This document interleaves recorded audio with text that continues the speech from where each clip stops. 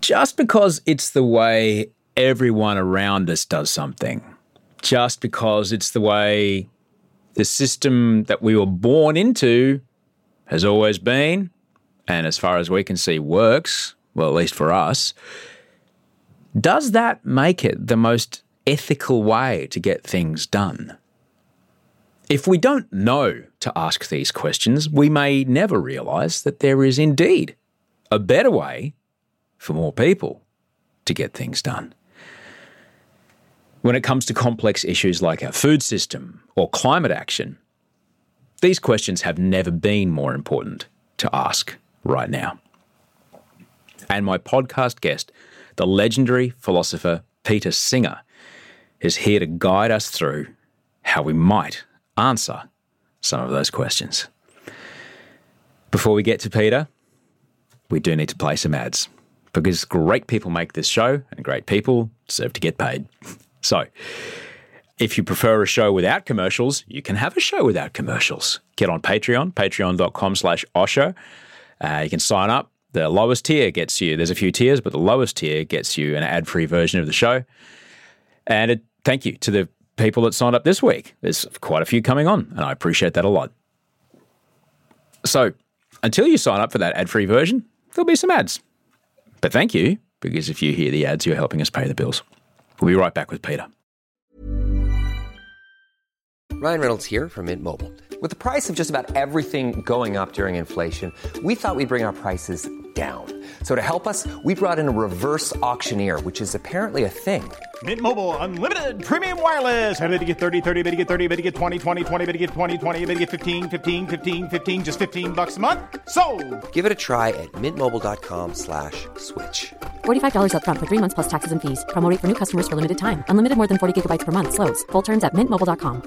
Quality sleep is essential. That's why the Sleep Number Smart Bed is designed for your ever-evolving sleep needs. Need a bed that's firmer or softer on either side? Helps you sleep at a comfortable temperature? Sleep Number Smart Beds let you individualize your comfort, so you sleep better together. J.D. Power ranks Sleep Number number 1 in customer satisfaction with mattresses purchased in-store. And now, save 50% on the Sleep Number Limited Edition Smart Bed for a limited time. For J.D. Power 2023 award information, visit jdpower.com/awards. Only at a Sleep Number store or sleepnumber.com. There's never been a faster or easier way to start your weight loss journey than with PlushCare. PlushCare accepts most insurance plans and gives you online access to board-certified physicians who can prescribe FDA-approved weight loss medications like Wegovy and Zepbound for those who qualify. Take charge of your health and speak with a board-certified physician about a weight loss plan that's right for you. Get started today at plushcare.com/weight-loss. That's plushcare.com/weight-loss. plushcare.com/weight-loss.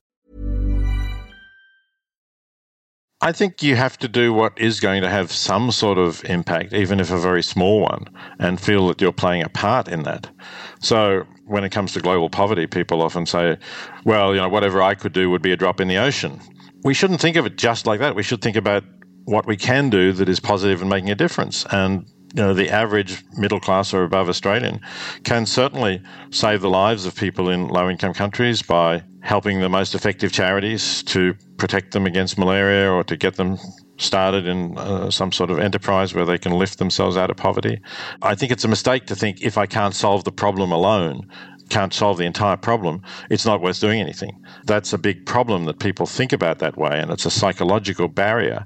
What we need to be doing is to do what we can to move things in the right direction, and of course to encourage others to do that, set an example that they will follow, and then more people will do that, and then together we can make that difference. That is ethical and political philosopher Peter Singer, and this is Better Than Yesterday.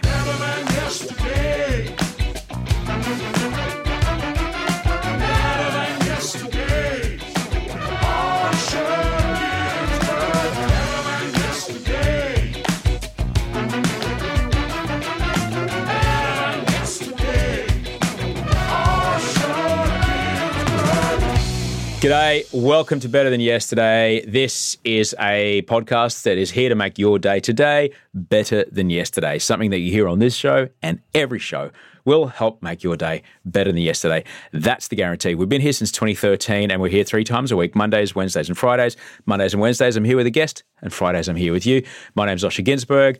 I'm a podcaster. I'm an author. I'm a last night telethon participant. I'm recording this on a Sunday. I was in a telethon last night for the massive fuck-off floods that are happening or have happened across Queensland and northern New South Wales. And they asked me to throw to Vanessa Amorosi, who's an Australian singer. And they wrote something for me in the auto cue. And I'm like, I'm doing and it was broadcast across 3 networks all at once, 7, 9 and 10. And I thought, there's no way I'm ever going to get the chance to be on Channel 9 or Channel 7 ever again in this context, certainly in prime time. And I may have misread the auto cue, but I managed to get the words climate action out. And I got a broadcast on Channel 9 and Channel 7, so I'm pretty happy about that. What else do I do? I host TV. Yeah, occasionally I'll whisper Counting Flowers or shout at a giant pavlova, telling it to take it off. And I'm a dad, I'm a stepdad, and I'm grateful that you're here. Thank you so much. We're doing some live shows. Big thanks to those who've already got their tickets to the Melbourne and Brisbane shows. There are still tickets available, but not many. We are doing 2 shows in each city. A different guest will be at each show. So you could get tickets to both shows and you'll see 2 different guests, and each of those shows will become a podcast. So you'll be able to listen to it and go, shit, I was there. I was at that gig. Yeah, so I'll give you more details of that later on. But quickly, let me tell you about my guest today. Peter Singer is an ethical and political philosopher best known for his work in bioethics and his role as pretty much one of the intellectual founders of the modern animal rights movement. His book, Animal Liberation, is a cornerstone of ethical treatment of animals and has had far-reaching effects in farming practices and, to be honest, in kitchens all across the planet. His work is absolutely timeless. The questions he poses for us to answer remain pertinent. His writing on factory farming and the risks that it poses to humans through pandemics is brilliant, particularly around pig farms and the 2009 swine flu outbreak. It is an issue that is only magnifying. We all know the animal-to-human transmission of viruses very well. We all know about that through 2 years of COVID. And now with the Japanese encephalitis outbreak linked to pig farms here in Australia, the questions about the ethics of this kind of farming are incredibly relevant. They're difficult questions, but they're ones we have to ask. I saw in the news the other day there's a baby in hospital with Japanese encephalitis. I mean, I don't know, it's not very fair they call it Japanese, but that's not good. And when it comes to climate action, after the last month here in Australia, the clear effect of a changed climate, it's not climate change, it is the climate has changed. The clear effect of a changed climate due to our way of getting energy and using energy, that effect is lying in giant muddy piles of useless belongings lining the streets of Brisbane, Gympie and Lismore right now. The ethics of inaction around climate have never been more clear. And in an election year, we actually saw our federal government demonstrate profound inaction in the face of Australians who are in desperate need. Our leaders must be held to account. I don't care who you vote for, but if they are not looking after all of us, they are not doing their job. Our leaders must act in the interest of our entire nation, not just the electorates that like them.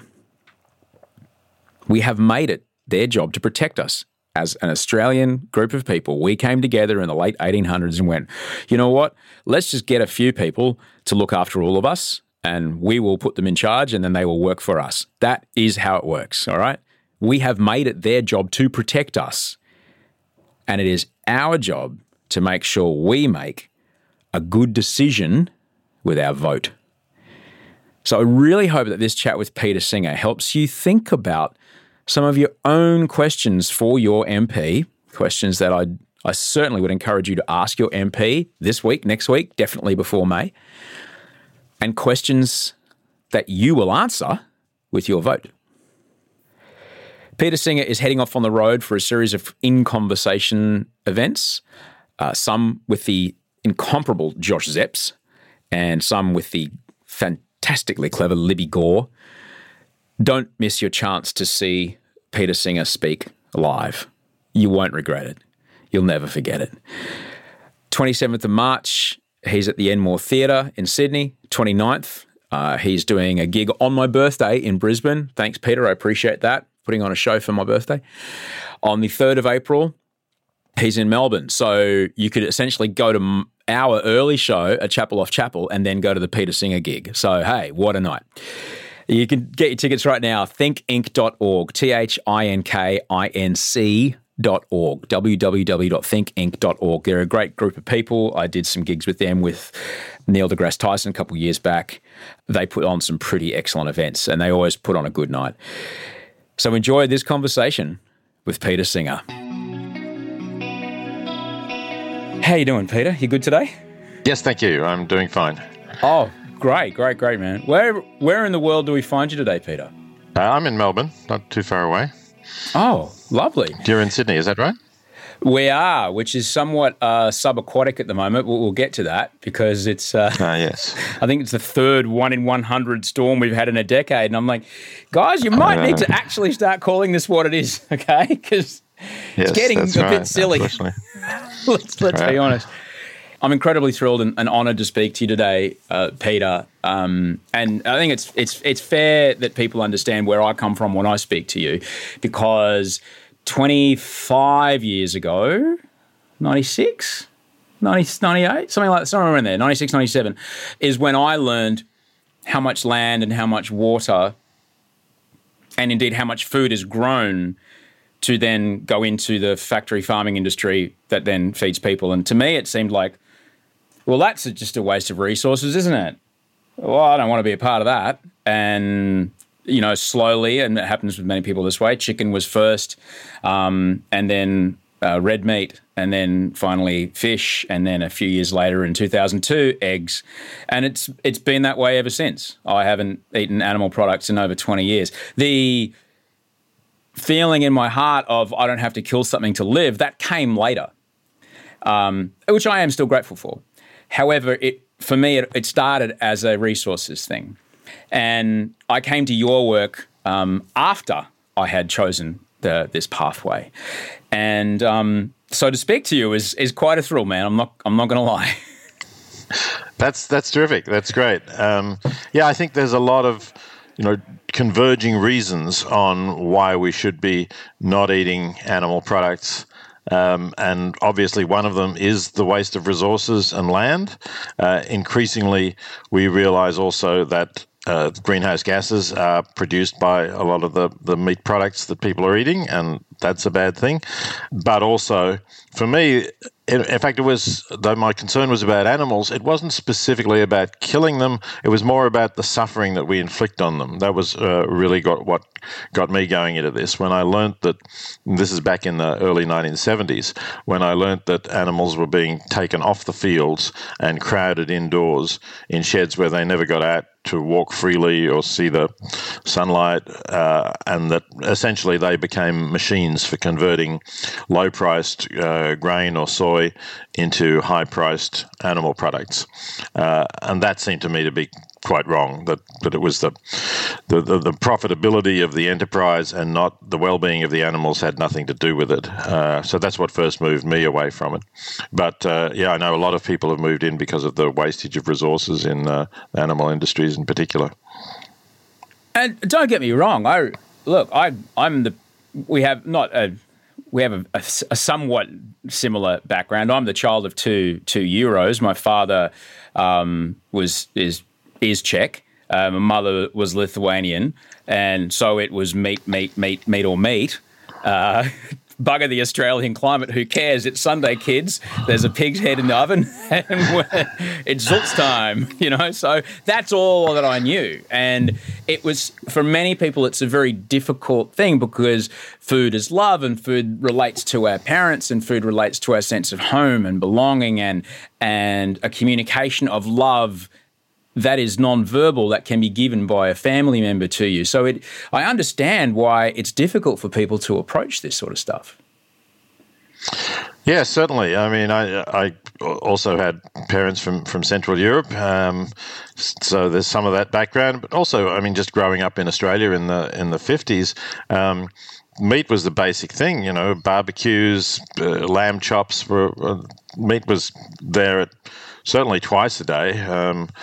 Some people had 3 times a day, but I was mostly twice a day, and I assumed that was just what everybody did for quite a long time, and it really wasn't until I went to Oxford as a graduate student, so I was already in my early 20s, that I started thinking about this as an important moral issue. I think people didn't at that stage. It was really rare to meet a vegetarian, let alone a vegan. You wouldn't have known what the word vegan meant at that time. I can only imagine. I mean, even now, it's been 20 years, but people still sometimes, not all the time, but people sometimes take it quite personally when I tell them, no, I don't eat meat. They sometimes can take it as an attack on their choices. I can't imagine what it was like to communicate that 40-something years ago to people who had never known anything different. Well, there was certainly that sense that you were criticizing the way they were living, and to some extent that's true.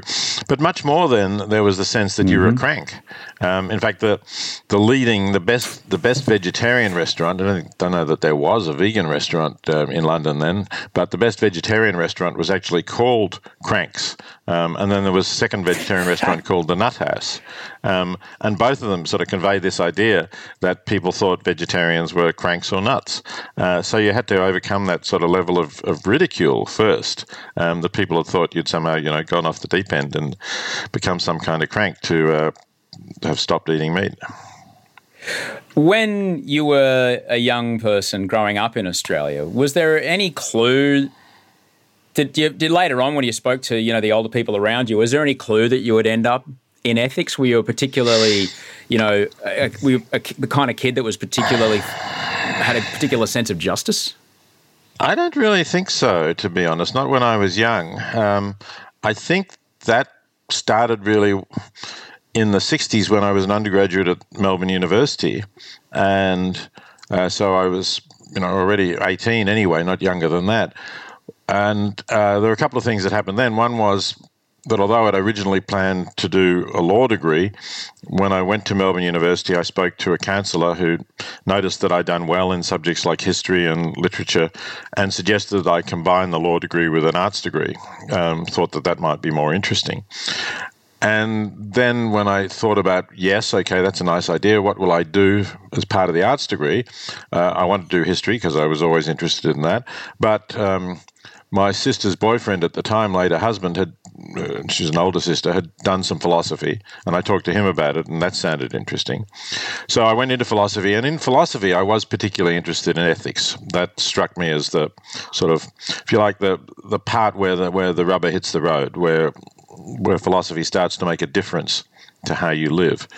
So I had that interest, and then at the same time the Vietnam War was going on, and I became part of the movement against the Vietnam War, and so there was a big ethical issue that was affecting my life, and I was part of that more radical student left, I suppose.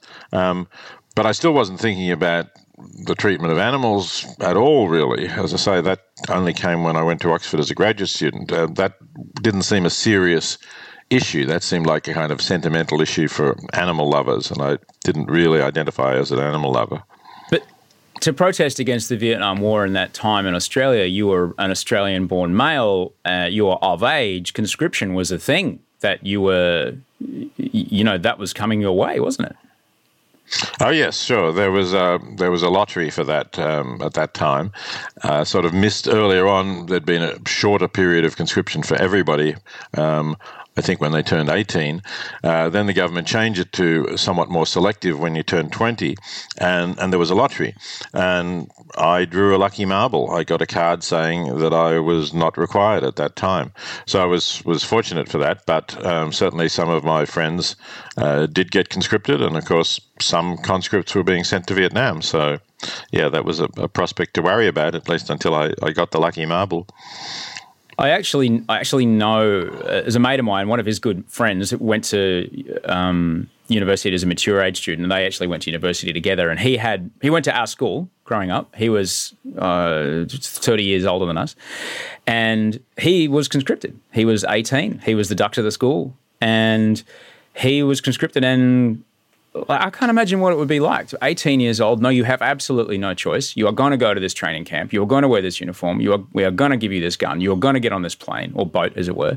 You are going to then get in a truck, and then you are going to go out to this field, and you are going to go shoot somebody. Like, and it's pardon the French, it fucked his life. It completely fucked his life. Yeah. Well, that's certainly understandable. And that's really tough. Yeah. I had planned, if I did get conscripted, I'd planned to become a conscientious objector. Now, the problem with that was that at that stage, I think the courts were recognizing people who were conscientious objectors because of some religious view and were complete pacifists. But I wasn't religious, and I may not have qualified. I could still have simply refused to take part, and then I might have spent some time locked up for being disobeying orders or something like that. But I wasn't going to go and fight in Vietnam. I think I'd been pretty decided about that. Yeah, it's particularly now as we are watching war unfold in this, full on live stream Twitter stream of cataclysm upon Ukraine. The idea that you have no choice, and this may seem immoral and it may seem completely against your values, but you have no choice, and we're going to take you over there. And if you say no, we're going to put you in prison, so you can't be amongst any of your friends or family or your career. Yeah, I understand why you would have protested, is what I'm trying to say, Peter. I get it. Yeah. I do. And I sympathize, I have to say, with some of the Russian soldiers, because I was just reading that interviews that some of them had after being captured by the Ukrainians, in which they'd said, they thought that they were going to the border for military exercises, for drills, and they weren't even told that they were going to be invading Ukraine until they were over the border as part of the drills, and then they were told, this is not a drill. We're now going to fight the Ukrainians, and you're there, you're part of it. It's a terrible thing, but I don't think of them as necessarily evil. Yeah, that's right. Yeah. The old bait and switch. Oi, that's hard, man. That's very hard. As someone who gets right stuck into philosophy, you're ultimately searching for what makes people act and the way they act. And as we, to use Ukraine as an example, sometimes people can find ways to justify their behavior, and they can reverse engineer it to anything to fit a narrative. Is what you're doing in the space of ethics and philosophy, is it trying to find a core North Star that we can all kind of look at and work from? Is that really it? I think it is, yes. And in fact, your title, Better Than Yesterday, comes close to it, right? I think the North Star, if you want to call it that, is trying to make the world a better place, doing what you can to reduce suffering in the world in particular, and increase happiness as well to the extent that that's possible. But it's usually easier to focus on reducing suffering. That's easier to know how to do that than to make people happy.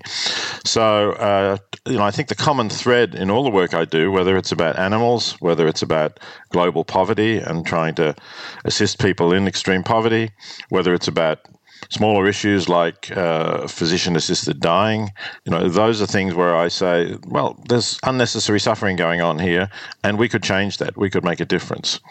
So to me, that's the most important thing for us to aim at doing if we want to live an ethical life, in addition to obeying sort of general moral rules like trying to be honest and not harming people and so on, but trying to make the world better, trying to reduce suffering, not just not inflicting it ourselves, but helping others to reduce suffering.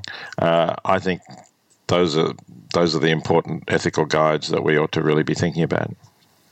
Watching the young people in your life that you are intimately related to come online and grow up, do you feel that we kind of all come out like that? Are we hardwired to try to not inflict suffering and try to reduce suffering in each other? I don't think we're all the same. I do think that there are some common tendencies in all or most human beings, and one of them is certainly to think about our own interests and the interests of those who we're really close to, particularly family, loved ones, close friends, to think of those ahead of the interests of strangers. I think that's something that's given to us by the evolution of our ancestors. Our ancestors were more likely to survive if they thought of themselves and their kin ahead of strangers. So I think that's there. But I think a sense of compassion and a certain degree of empathy is present for most people, fortunately, but not everybody. And I think there's literature about people who are psychopaths, and unfortunately, there are some people who don't really feel any empathy with others. Sometimes don't even think about their own future very much. So there are problems about that. But most people, fortunately, I think you can talk about ethics. You can talk about putting yourself in the position of others who are affected by your action. Imagine what it's like to be a person in extreme poverty who watches their child die because they can't get even the most basic medicines or healthcare. Imagine what it's like to be a pig in a factory farm, unable to move around freely and transported to slaughter and so on. So most people are prepared to think about that. And quite a few people are prepared to say, yes, that matters, and I don't want to support that. But there's a lot of other pressures as well, of course, conformist pressures, not wanting to stand out from others, doing what you're in the habit of doing, what your family does. So it's not easy for everybody to do that. But I think fortunately, there is elements of what we might call an ethical approach to living in the overwhelming majority of people. We are, and I'm sure people would like to think that they live ethically, and they do try to do the best they can. Yet if you're anywhere from lower middle class and up, if you're listening to this, you own at least some sort of internet-connected device. So you're lower middle class and up. Therefore, I would just broadly say that you and I have all been born into a system that has essentially made a lot of ethical choices for us. Therefore, meat production or burning fossil fuels, and our life is amazing because of it. We haven't had to think about it. We have clean water comes out of my tap, Peter, from a dam hundreds of kilometres away, and I can drink it and not die of cholera. Like, it's a miracle. But there's ethical choices that have been made. What land got flooded, what wildlife habitat got destroyed. There's all kinds of things that I had. And so that choice has kind of been made for me, and I directly benefit from it. When we're trying to make an ethical choice from within the system that we live in, let's talk about modern Australia, for example. It might be how you use energy or how you get from place to place or what you eat. How can people start trying to nudge their thinking, not even their choices, just nudge their thinking closer towards making an ethical choice outside of this habitual system that we're all in? I think it's a matter of expanding the circle of those beings who we're concerned about and thinking about our effect on them. So if you consider energy, for example, we are very fortunate in the ways that you suggested, but we need to think in this case about people who are going to be living in the future. Maybe there are children or grandchildren already, but also even further in the future than that.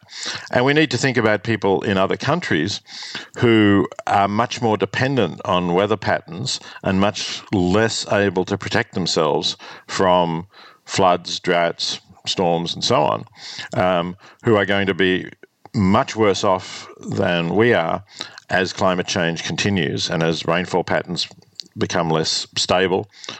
Maybe hundreds of millions of people dependent on rainfall who are going to have to move because the rainfall will stop or will become less regular.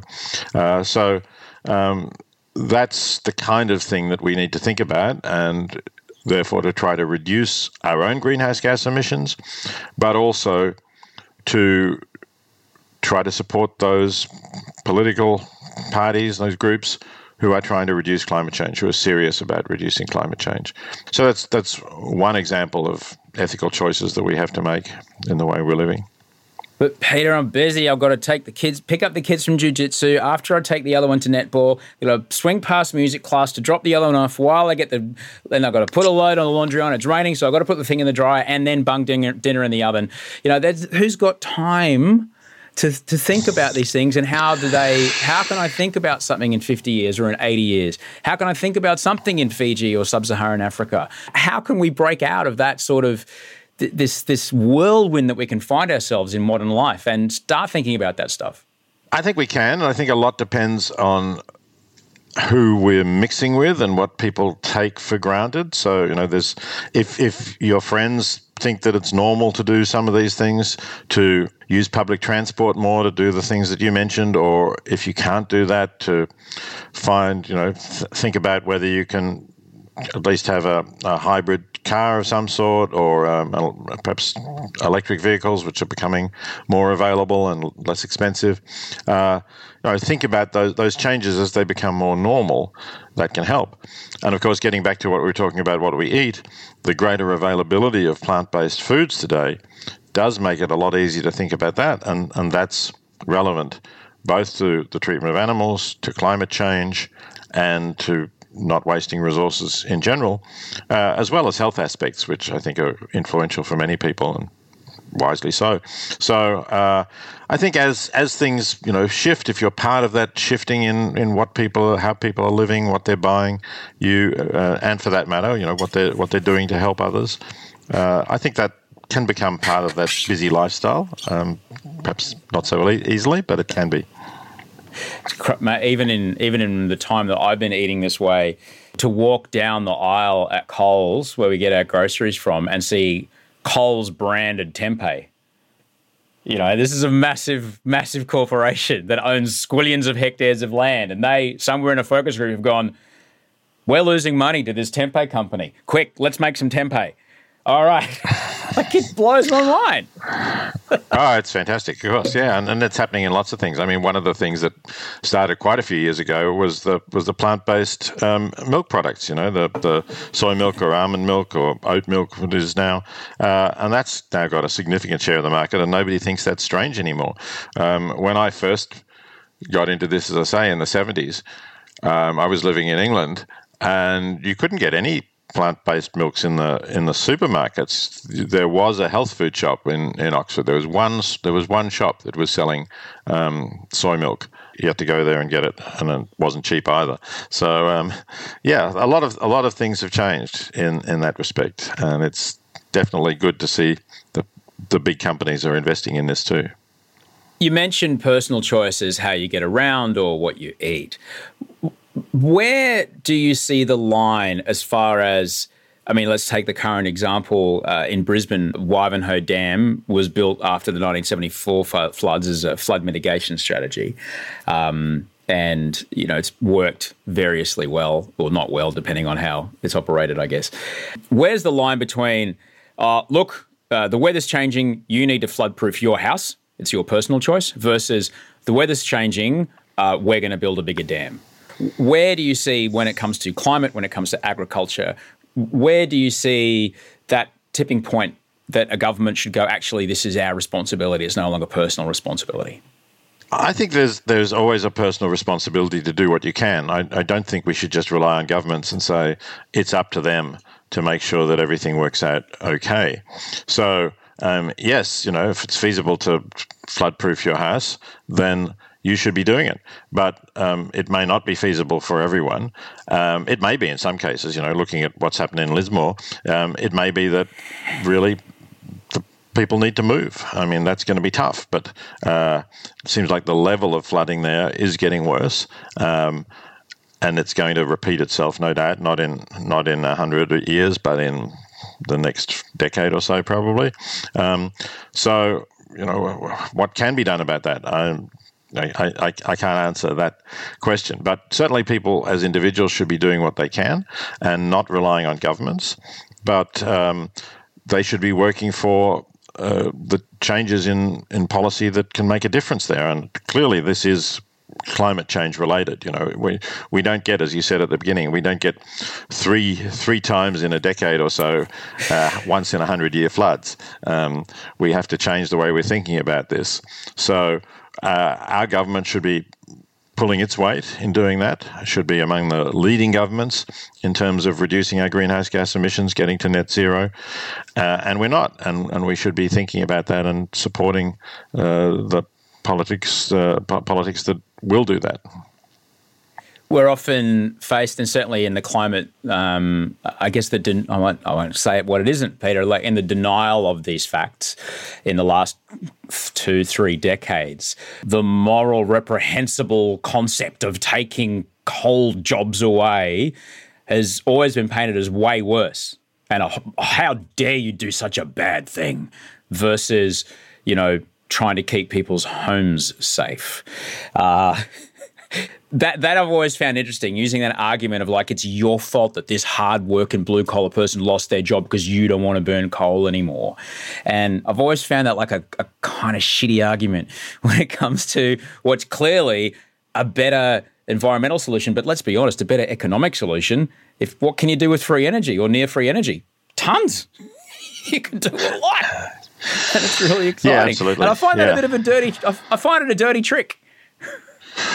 Well, I mean, again, you've got to feel empathy for people who have been working in the coal industry and losing their jobs. Oh, yeah. But that's something where the government needs to make sure that there are opportunities for them, that they can be retrained, or if they're at an age where they feel they can't be retrained, to provide support for them. We don't want to hurt people, but yeah, we learn that some things that we did in the past were not good. It's the same in the tobacco industry, right? I mean, if tobacco at least in Australia, used to be far more people smoking, and no doubt tobacco companies had lots of people working there, and the demand in many countries, not all of them, unfortunately, has greatly diminished. But, you don't want people to be getting lung cancer so that you can keep people in jobs.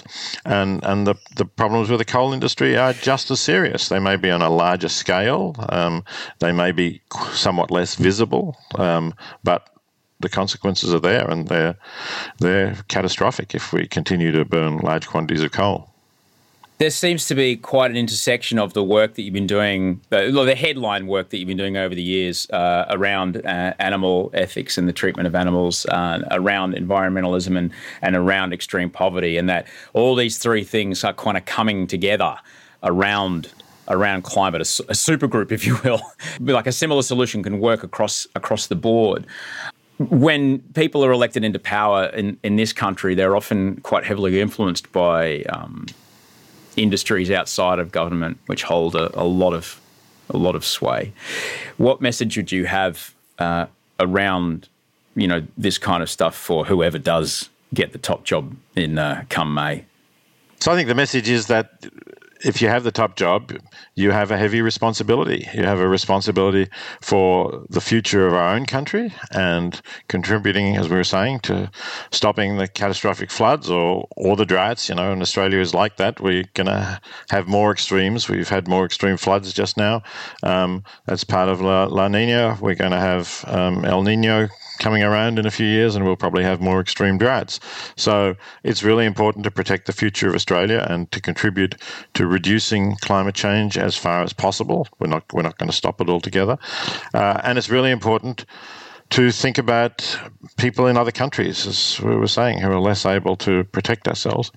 And I would also like, although this is not very popular electorally at the moment, but I do think we ought to be thinking more about making Australia's foreign aid more effective than it has been, and going back to the levels that it used to be, because Australia's foreign aid has dropped quite shamefully now, and we're giving less and less than we used to give. But that's something that we ought to go back to, and we ought to make sure that it's as effective as possible. That's the other thing that I'm involved with through the effective altruism movement, not just of encouraging people to be altruistic, but encouraging them to use their head as well as their heart, so that they select the causes that are really going to make the biggest difference with the resources that they have available. And I think Australia's government needs to do that as well. When it does come to charitable giving, as Australians, to be asked to give to someone in our suburb, it can kind of make a bit of sense. We may see someone who's sleeping rough, outside the nearby shopping centre, or, we may see someone sleeping in their car and go, well, that's near my house. I understand this. This person had, exposed to the same society I came up, I'm guessing. I understand why this person needs help, or this particular homeless shelter needs help, or this particular other charity near me needs help. But what about, let's just say, someone living 50 centimetres above the waterline in high tide mark in Bangladesh? Why would someone from Kenmore, which is near where I grew up in Brisbane, why should they care about a person 8,000 kilometres away? And why is it in their interest to do so? Well, I think we need to be able to empathise with people who are far away and speak different languages or have different cultures. And one of the differences, I think, between the two situations you mentioned, trying to help the homeless person in our own suburb and helping people in low-income countries, is that you can often do a lot more with the same resources, even though they're further away. Because they're in low-income countries, there are ways of helping them that are much simpler. So sometimes, for example, giving people cash grants. There's an organisation called Give Directly, which gives people cash grants of around $1,000. Now, $1,000 for somebody in Australia who's homeless is probably not going to make a life-changing difference. It's not enough. But $1,000 for somebody living in a low-income country who's in extreme poverty, as the World Bank measures that. Let's say they're earning less than $2 a day, to US dollars, that is, but still, say $2.50 or something Australian, $3. So $1,000 is their annual income, or more than their annual income, and that can make a huge difference. That can give them a chance to do things that they could never have done before. To start a small business, to replace their leaky thatched roof with an iron roof that keeps their food supplies and other things dry. So I think we ought to be thinking about people elsewhere in the world, because they are very much poorer than us. They don't have, you were mentioning the safe drinking water that comes out of the tap. They may not have that. They may not have any basic health care. They may not have mosquito nets to sleep under so that they and their children don't get malaria. There's a whole lot of things that we can do for them very cheaply. Some of them may be blind, and when they could have their cataracts removed, and that's also something that every Australian can get. So there are opportunities there for doing more good for fewer resources that I think is why we should be thinking about people who are far away from us, who are strangers, in preference even to people who are closer. And I'm not saying we shouldn't help people who are close, but where the problems are difficult ones, where they're quite costly ones to fix, I don't think we should necessarily just be saying, well, these people live in my suburb and therefore I'm going to help them, in preference to using the same funds to make much bigger life-changing differences, perhaps in several people in low-income countries. I'm not a person that particularly believes in any kind of deity. I personally believe that when I die, my molecules just go into the ground and become a part of the universe that becomes other food. And the fact that I then rejoin the rest of matter and then live on in a squillion different objects and beings and creatures is incredible, and that's enough for me. I know other people prefer to have some sort of, if I do good in this life, then there's a life where, an afterlife where things are amazing. But in the absence of, well, I do charitable goods, I do charitable works, and I give money to this country and this person in a low-income country, so I can then get into the big shop, get my ticket to the VIP after party, and everything's going to be okay. In the absence of that, because it's a bit of a slightly selfish reason. I'm giving to charity because good deeds will, earn my ticket to the after show. I'll go to heaven afterwards. Yes. Yeah. In the absence of that, what good comes to someone in my position? What good comes to me from giving my money to a person in another country? How do I personally, is there an equivalent? How do I personally gain from that? There is an equivalent in this life, and like you, I don't believe that there is any other life for us. But the equivalent is leading a more meaningful and more fulfilling life for yourself. And, I've been working in this area as well from roughly the same time when I stopped eating animals. So back in the 1970s, I've been working to help organizations helping people in extreme poverty. And over the last 10 years or so with the organization The Life You Can Save, which recommends the most effective charities for people to donate to. So I've had a lot of contact with people who've come out and donated to these organizations. And the common theme that I get for them is that they're really more satisfied with their lives, that it's given meaning to their lives that they didn't have. And so particularly when people are reasonably successful financially, and then they start wondering, well, what should I do with this money? Yes, I can buy a bigger house or a fancier car, or I can wear one of those expensive mechanical watches that don't tell the time any better than the little, cheap electronic watches. But really, what's the point of that? And then when they start realizing that they can make a difference to so many other people, that they can really use that for some important purpose. So many people feel satisfied with that, and because the organization is called The Life You Can Save, and people have said to me, well, the first life I saved is my own, because not that I was going to die, but I've given meaning and purpose to my life, and I'm more satisfied with what I'm doing. I feel good about it in a way where previously I wasn't really getting that satisfaction out of life. Do you think there's an evolutionary reason that we get this sense of well-being from helping other people? I'm sure it has a basis in the fact that we're social animals. Humans have lived in social groups since before we were humans, as our close relatives, the great apes are. Generally, well, certainly chimpanzees and bonobos and gorillas are social animals, less so orangutans. So that's part of it, I think, that we have that sense of being with others and helping others. Lots of observations of people among social mammals helping others. But there's more to it than that. And the other factor is our ability to reason and to think of ourselves as similar to others, and to think of others as having needs like us and making a difference.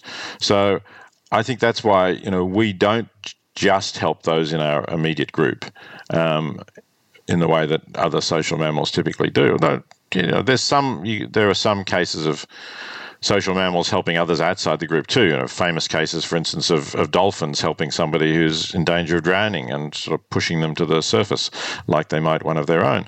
So that can certainly happen. But I think in our case it's important that we are capable of seeing others as similar to ourselves and experiencing their needs and thinking that, well, if it matters to me, it matters to them.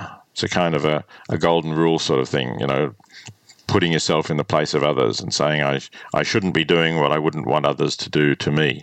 So that's part of it. Now, of course, our capacity to reason is also something that we have thanks to evolution. It helped us to survive. Instead of being able to run extremely fast or having very sharp teeth or claws or something, our great evolutionary advantage is the ability to think, solve problems, and survive that way.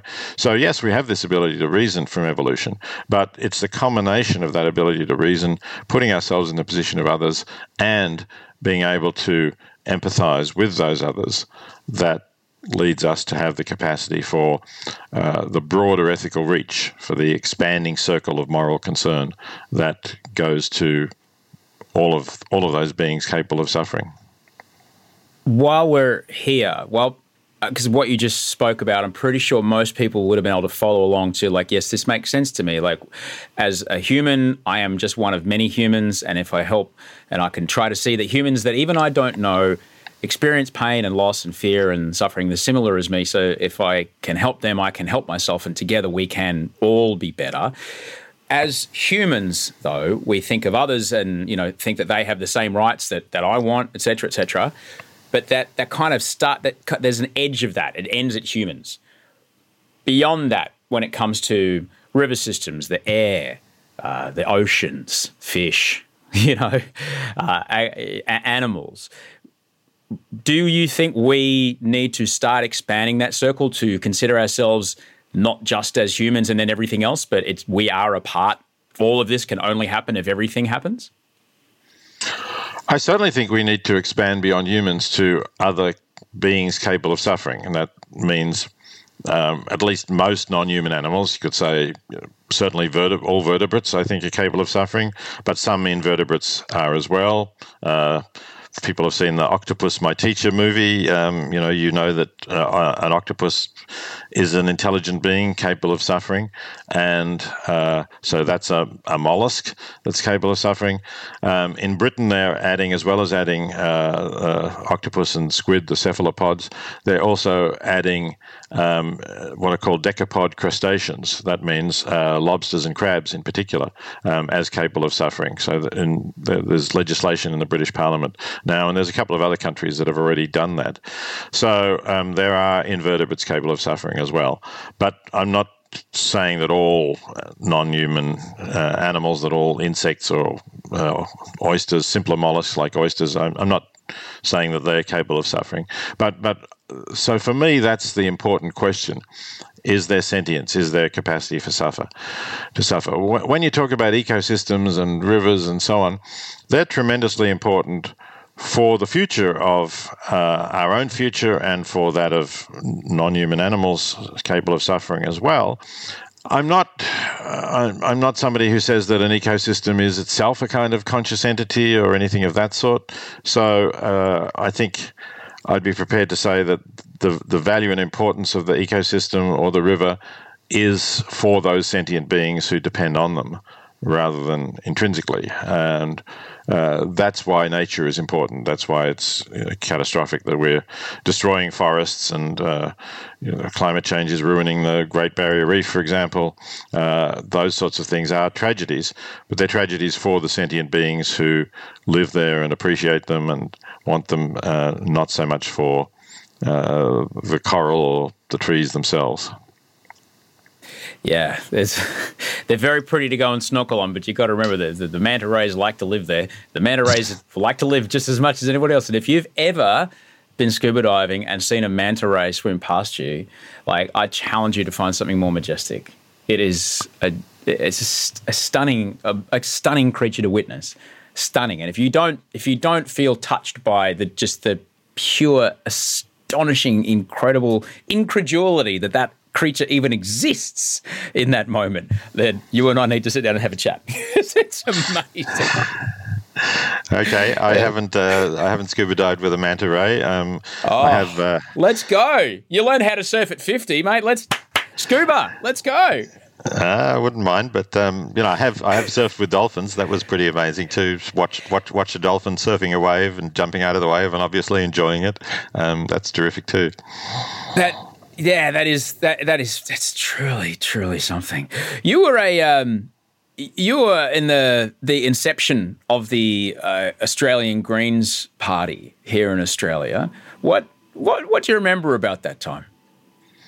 That was very exciting. I was a founding member of the Victorian Greens when the Greens were sort of starting to form as a national political party rather than some different state organisations.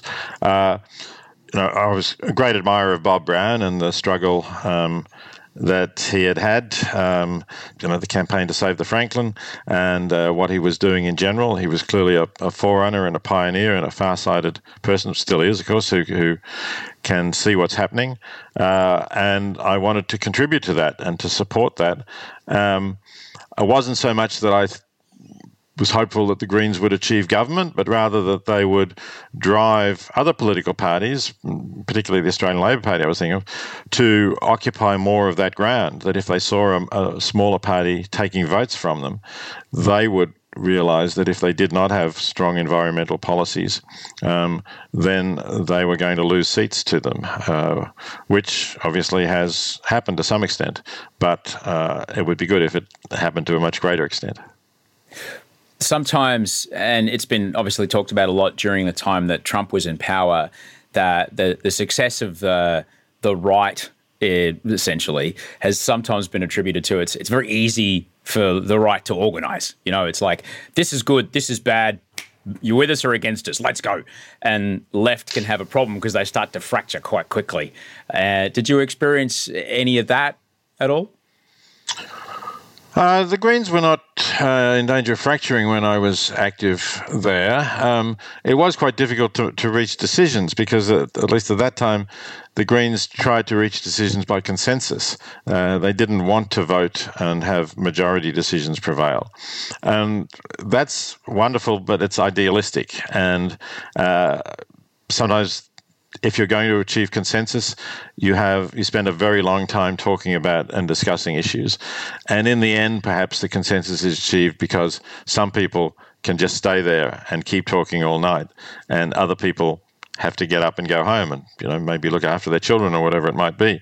So it's not ideal. And yes, it is the case that there may be splits. You know, in one way, we're politically fortunate in Australia in that we have preferential voting for the lower house and proportional representation for the Senate, and so the splits are less catastrophic than they are in the United States, where, you know, in 2000, I was already in the United States teaching at Princeton in 2000 when Al Gore, who had a strong concern for climate, was against George W. Bush. And essentially that came down to whether Florida would end up tipping its votes to Gore or Bush. And Ralph Nader was running in Florida for the Greens. And I think, if I remember rightly, he got something like 80,000 votes. And Bush won the election by 500 votes. So, you know, it's pretty clear, I think, that if there had been preferential voting, let's say at least 60,000 of those 80,000 votes that went for Nader would have gone to Gore, and he would have won Florida quite comfortably and would have been president. And who knows how different the future of the world would have been then, right? I mean, not just better for climate change, but maybe he wouldn't have attacked Iraq in the way that Bush did, and all of the catastrophic consequences that flowed from that. I can only imagine. There's a story, I've told this on the show before, but there's a mate of mine, his father's in his 80s, and his father met his mother at a Liberal Party dance in the 60s. They were young Liberals at university, and they shared similar morals and similar, ideas about what the world should look like. And he's now in his 80s, and he votes Green. And my mate asked him and said, what happened?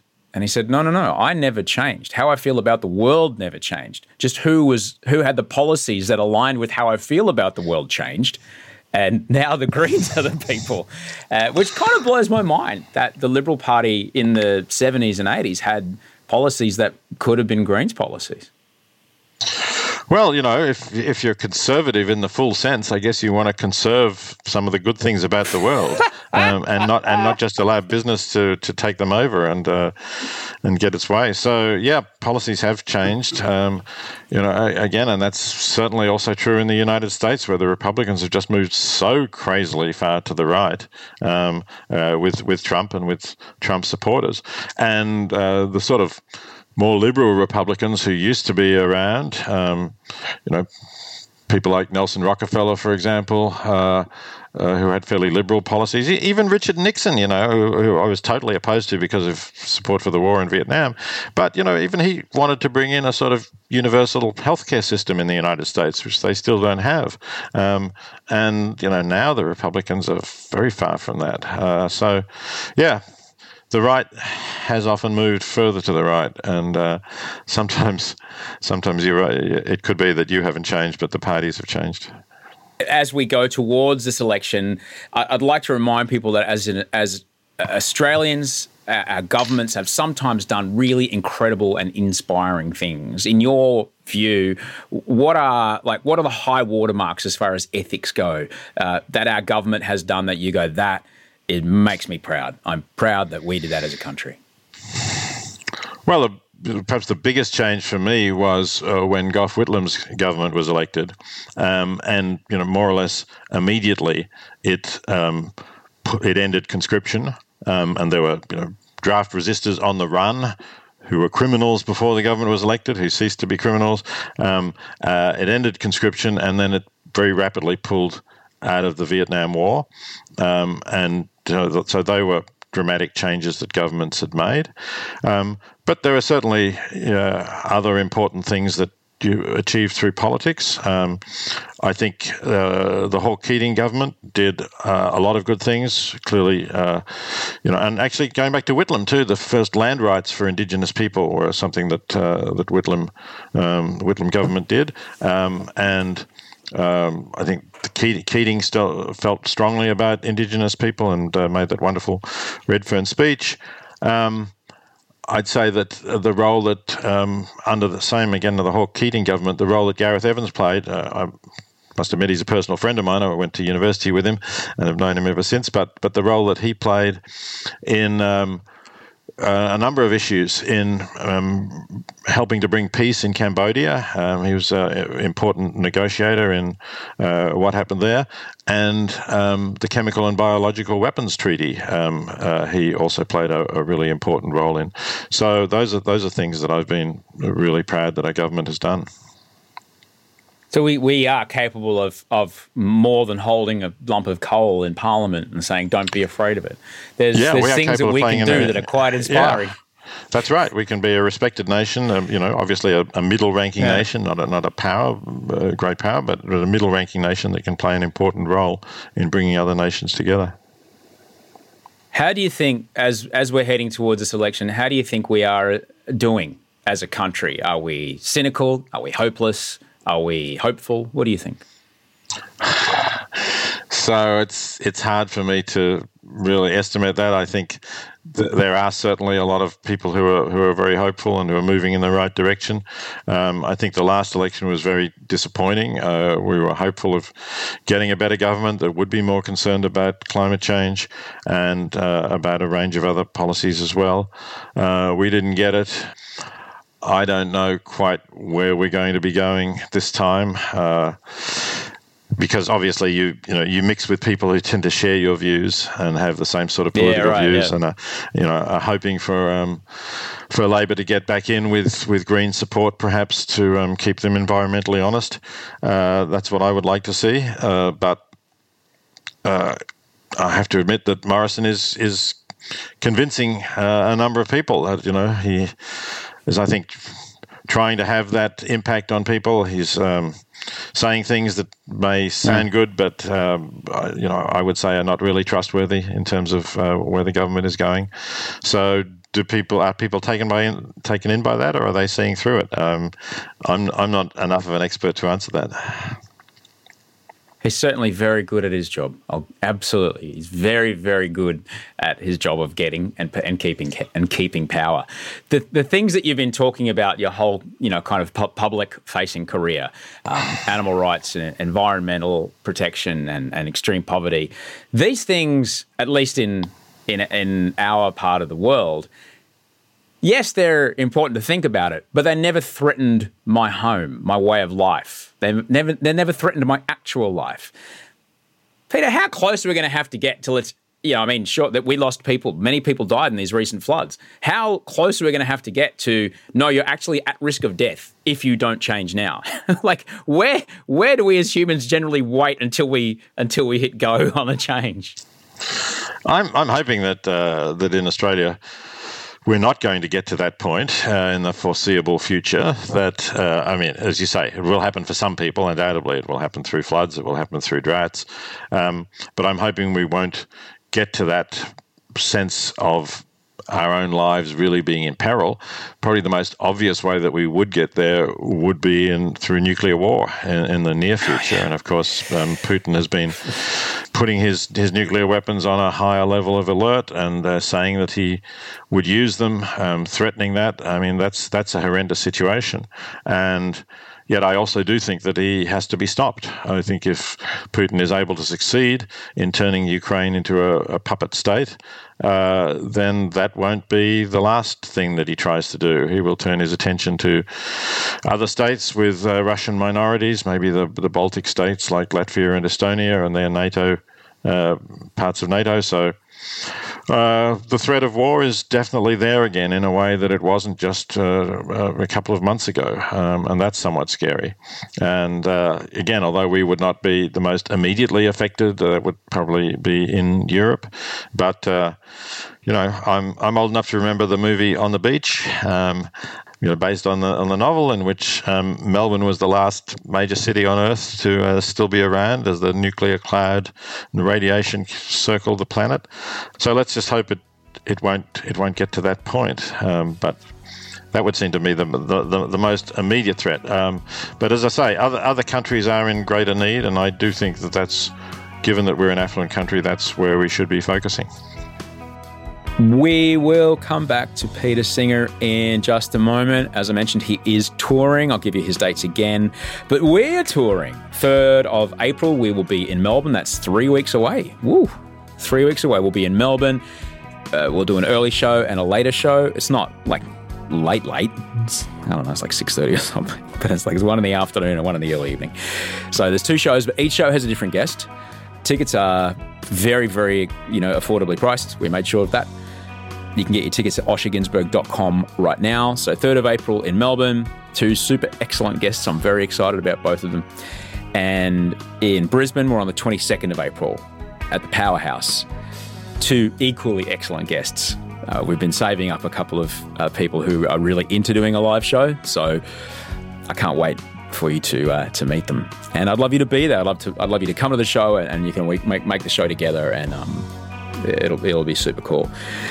Tickets at osherginsberg.com. If you do want to support the podcast and you can't get to a gig, patreon.com/Osher. That's how you can support me and support the team that makes the show. There's quite a big team that makes the show now. And in return for your $5 a month, I think, you get an ad-free version of the show. And that really, really helps us keep the lights on. So thank you so much. You also will get early access to, event details and access to tickets and things like that before everybody else. And that's the Patreon deal. I love me some Patreon. I'm very happy to support some people on Patreon. There's quite a few I support there. And I'm, grateful to get yours if that's what you can do. If that's out of your wheelhouse, then fine. The best way you can support the show, tell someone, share the show, rate the show, like the show, subscribe to the show. But, mostly just text someone the link to the episode and go, hey, check this out. You want to know why I'm not eating animals right now? There, check this guy. Listen to this fella. That might help. That'd be interesting. Peter Singer, not me. All right, we're going to play some ads. If you were on the Patreon feed, you would not have these ads. But we're going to play some ads, and we're back in a shake with Peter Singer. A lot can happen in the next 3 years. Like a chatbot may be your new best friend. But what won't change? Needing health insurance. United Healthcare Tri-Term Medical Plans are available for these changing times. Underwritten by Golden Rule Insurance Company, they offer budget-friendly, flexible coverage for people who are in between jobs or missed open enrollment. The plans last nearly 3 years in some states, with access to a nationwide network of doctors and hospitals. So for whatever tomorrow brings, United Healthcare Tri-Term Medical Plans may be for you. Learn more at uh1.com. There's never been a faster or easier way to start your weight loss journey than with PlushCare. PlushCare accepts most insurance plans and gives you online access to board-certified physicians who can prescribe FDA-approved weight loss medications like Wegovy and Zepbound for those who qualify. Take charge of your health and speak with a board-certified physician about a weight loss plan that's right for you. Get started today at plushcare.com/weight-loss. That's plushcare.com/weight-loss. plushcare.com/weight-loss.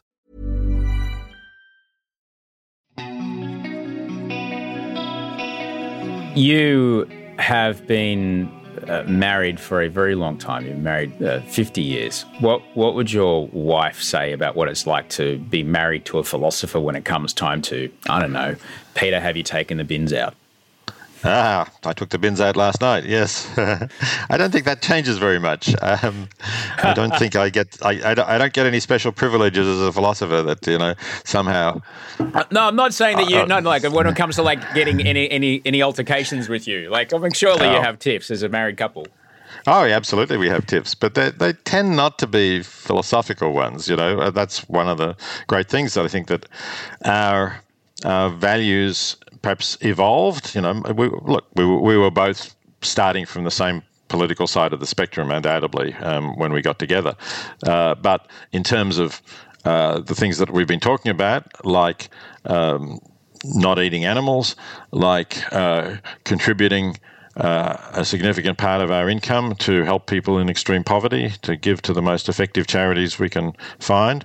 Those are things that happened after we got together, but we agreed on them, and it was much easier for me to do these things because Renato, my wife, was supportive of those ideas, and once we thought about them, thought that they were good things to do. So we did it together, and that was a great support. So fortunately, we've evolved together, and we mostly see eye to eye on those sorts of things. Not everything, but in terms of the most important things about how we live. Maybe she's kept me a little bit more down to earth. What about you, Peter? Obviously you think about some pretty heavy stuff all day long, every day. You have intense conversations. I dare say there's very few conversations that you have in your waking hours that are not intense. How do you recover? How do you recharge? How do you give your brain space to consider, I've been thinking this whole time, is it still the right thing? All right, so I do think over things. That takes time generally, and that comes through discussions with other people or with other philosophers. That leads me to change my views on those issues. But in terms of recovering, it's not that I'm thinking about philosophical questions all the time. I do think it's really important to have breaks. That's one of the things that I love about nature, and that my wife and I share. We both enjoy being out in nature. Hiking is probably the major form of recreation that we do together. We go for walks, we get into nature, we relax, we don't discuss philosophy or big things usually as we're hiking. And then the other things are being with family. As you said, I have children and grandchildren. Fortunately, they're all in Melbourne, so that's terrific. We can stay close, see a lot of them, and do things together where, again, we're really just living ordinary family lives. Sometimes I'll talk to my grandchildren about some philosophical issues, just talking about what's going on in Ukraine with them recently, even a little bit with the youngest of them, who's 8. But not all the time. No, a lot of it is just the normal things that any parents and grandparents do. But it's nice to hear that you've found this thing that I'm sure that if the days or weeks have gone by when you haven't been able to go for a hike or you haven't been able to see your family, that your work suffers, surely. It suffers. There's two things going on. It means that I have more time to get into it and without interruptions. So that's a good thing. Yeah. Some of the things, if I'm writing something seriously, you don't want to be interrupted all the time because your train of thought gets interrupted and you don't go on. But you're missing others. You're missing those opportunities, and eventually, without the family and without the recreation together, you'll get stale, I think, and you'll burn out. That's the other thing. I've seen, again, in movements, the animal movement, and in people working very hard for charity, I've seen people who start up fully fired up, lots of enthusiasm. They really want to change things, particularly in the animal movement. They're horrified by factory farming. We've got to stop factory farming. So they go into the movement full time. They don't have the family connections or the occasions to rest and recuperate. And after a year or two, they're burnt out, and they're not still going. So it's a loss. It's a pity. They would have done more good if they'd been somewhat less intense, and they would have been maybe working there for decades rather than for just a couple of years. When faced with something as just colossal, I've heard it described as a hyper-object, the climate change, it's 100 million drastically difficult problems with a billion separate solutions. Like, how can you possibly contemplate sorting that out? Like, it's so overwhelming. We can freeze. How can we possibly move from a place of terror and fear to a place of action when it's just like mathematically impossible for our actions to feel like they're having any impact at all? I think you have to do what is going to have some sort of impact, even if a very small one, and feel that you're playing a part in that. So again, when it comes to global poverty, people often say, well, whatever I could do would be a drop in the ocean. I can't, there's currently the World Bank says there's something between 700 and 800 million people in extreme poverty. What can I do about that? Even Bill Gates can't solve that problem, or, I guess Jeff Bezos or Elon Musk can't solve that problem. But we shouldn't think of it just like that. We should think about what we can do that is positive and making a difference. And the average middle class or above Australian can certainly save the lives of people in low-income countries by helping the most effective charities to protect them against malaria or to get them started in some sort of enterprise where they can lift themselves out of poverty. So, that's why I started The Life You Can Save, the organisation, to help people find those effective charities where they can really make a difference. And I think it's a mistake to think if I can't solve the problem alone, can't solve the entire problem, it's not worth doing anything. That's a big problem that people think about that way, and it's a psychological barrier. But really, what we need to be doing is to do what we can to move things in the right direction. And, of course, to encourage others to do that, set an example that they will follow, and then more people will do that. And then together we can make that difference. Peter, I'm so thrilled that you're going to do this speaking tour, not just because it's nice to sit in a room full of people again after all these years of being stuck in my house. I love my family, don't get me wrong, but it'd be nice.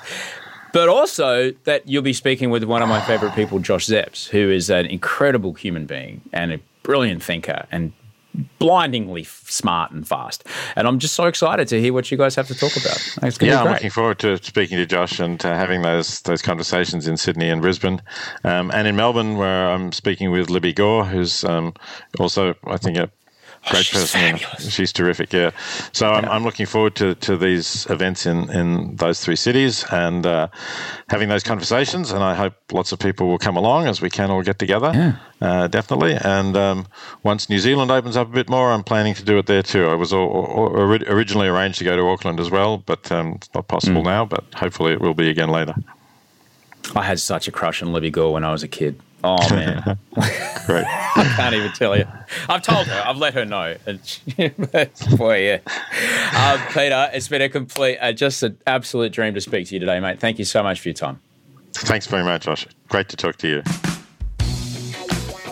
That is Peter Singer. Oh, my goodness. His CV's just colossal to get through. He's written 17 books. He's the editor or co-author of 20-something more. He's written about birth, he's written about death, Hegel, Marx, globalization, political philosophy. He's clearly a fantastic thinker. Check his essay, The Most Good You Can Do. So find that essay, The Most Good You Can Do, and that might be a way to start if you don't want to dive straight into animal liberation, which is fine. But he asked some good questions. They're confronting questions, but I think they're really important questions. Peter Singer is doing a run of speaking gigs. He's in conversation, and you've got to check it out. If you want to kind of, I guess, have your not belief systems challenged, but just to, check the pulse on where you are as far as answering the important questions around, things, I guess, base filters for making your choices around your vote this year. It'll be really worth it. He's playing on the 27th of March at the Enmore in Sydney, 29th of March at the BCEC. I'm pretty sure that's one in South Bank. Yeah, the Exhibition Centre, South Bank. He's playing at South Bank on the 29th, my birthday. He's playing on the 3rd in Melbourne. Motherfucker, that's the same day as me, Peter. Come on, man. I thought you were ethical. No, it's fine. He booked his show before me. So you can come to our early gig and go see Peter's late gig. He's at the Convention and Exhibition Centre there in Melbourne. Tickets at thinkinc.org, thinkinc.org. Think Inc. always put on really good shows. They're a great outfit. They put on great events. Anything to do with some kind of live speaking show. I've been to a couple run by different people, and production value for me is really important. And if you can't hear someone or see someone, it's shit. And if the Q&A is bad or someone goes off on a rant, it's like, oh, come on, man. But they always run a really tight ship, and it's really good. So I couldn't recommend their events highly enough. You can get tickets, at thinkinc.org. Thanks heaps for being here. We're back on Wednesday. I think I might pop a little something special up on Thursday. Audrey's got an idea for a show, and we might run it on Thursdays for a while and see what you think before we decide to launch it out big. But it's pretty fun. Andy, who is cutting this is the first time you're listening. You should leave this in, Andy. This is a production meeting on air. Andy, who's listening, can you please let me know if you've got time in your production schedule to fit in another quick cut for a Thursday show? Fine, just send me the audio, mate. excellent. Whatever Andy said is, well, I guess I'll find out when you find out. Thanks for listening. I'll see you on Wednesday and then back here on Friday. Until we speak on Wednesday, thank you very much to everyone that made the show with me. Rachel Barrett, my executive producer, who's creating these incredible live events as well. Bree Steele on production support and research. Toe Hider on the music, and my audio director, Andy Marr. Until we speak next time, sleep well and dream of beautiful things.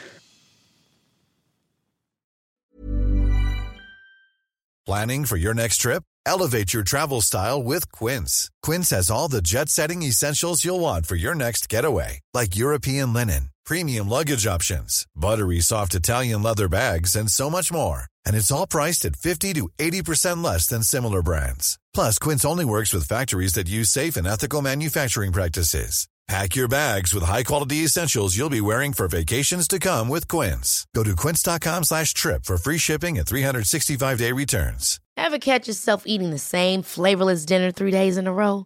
Dreaming of something better? Well, HelloFresh is your guilt-free dream come true, baby. It's me, Keke Palmer.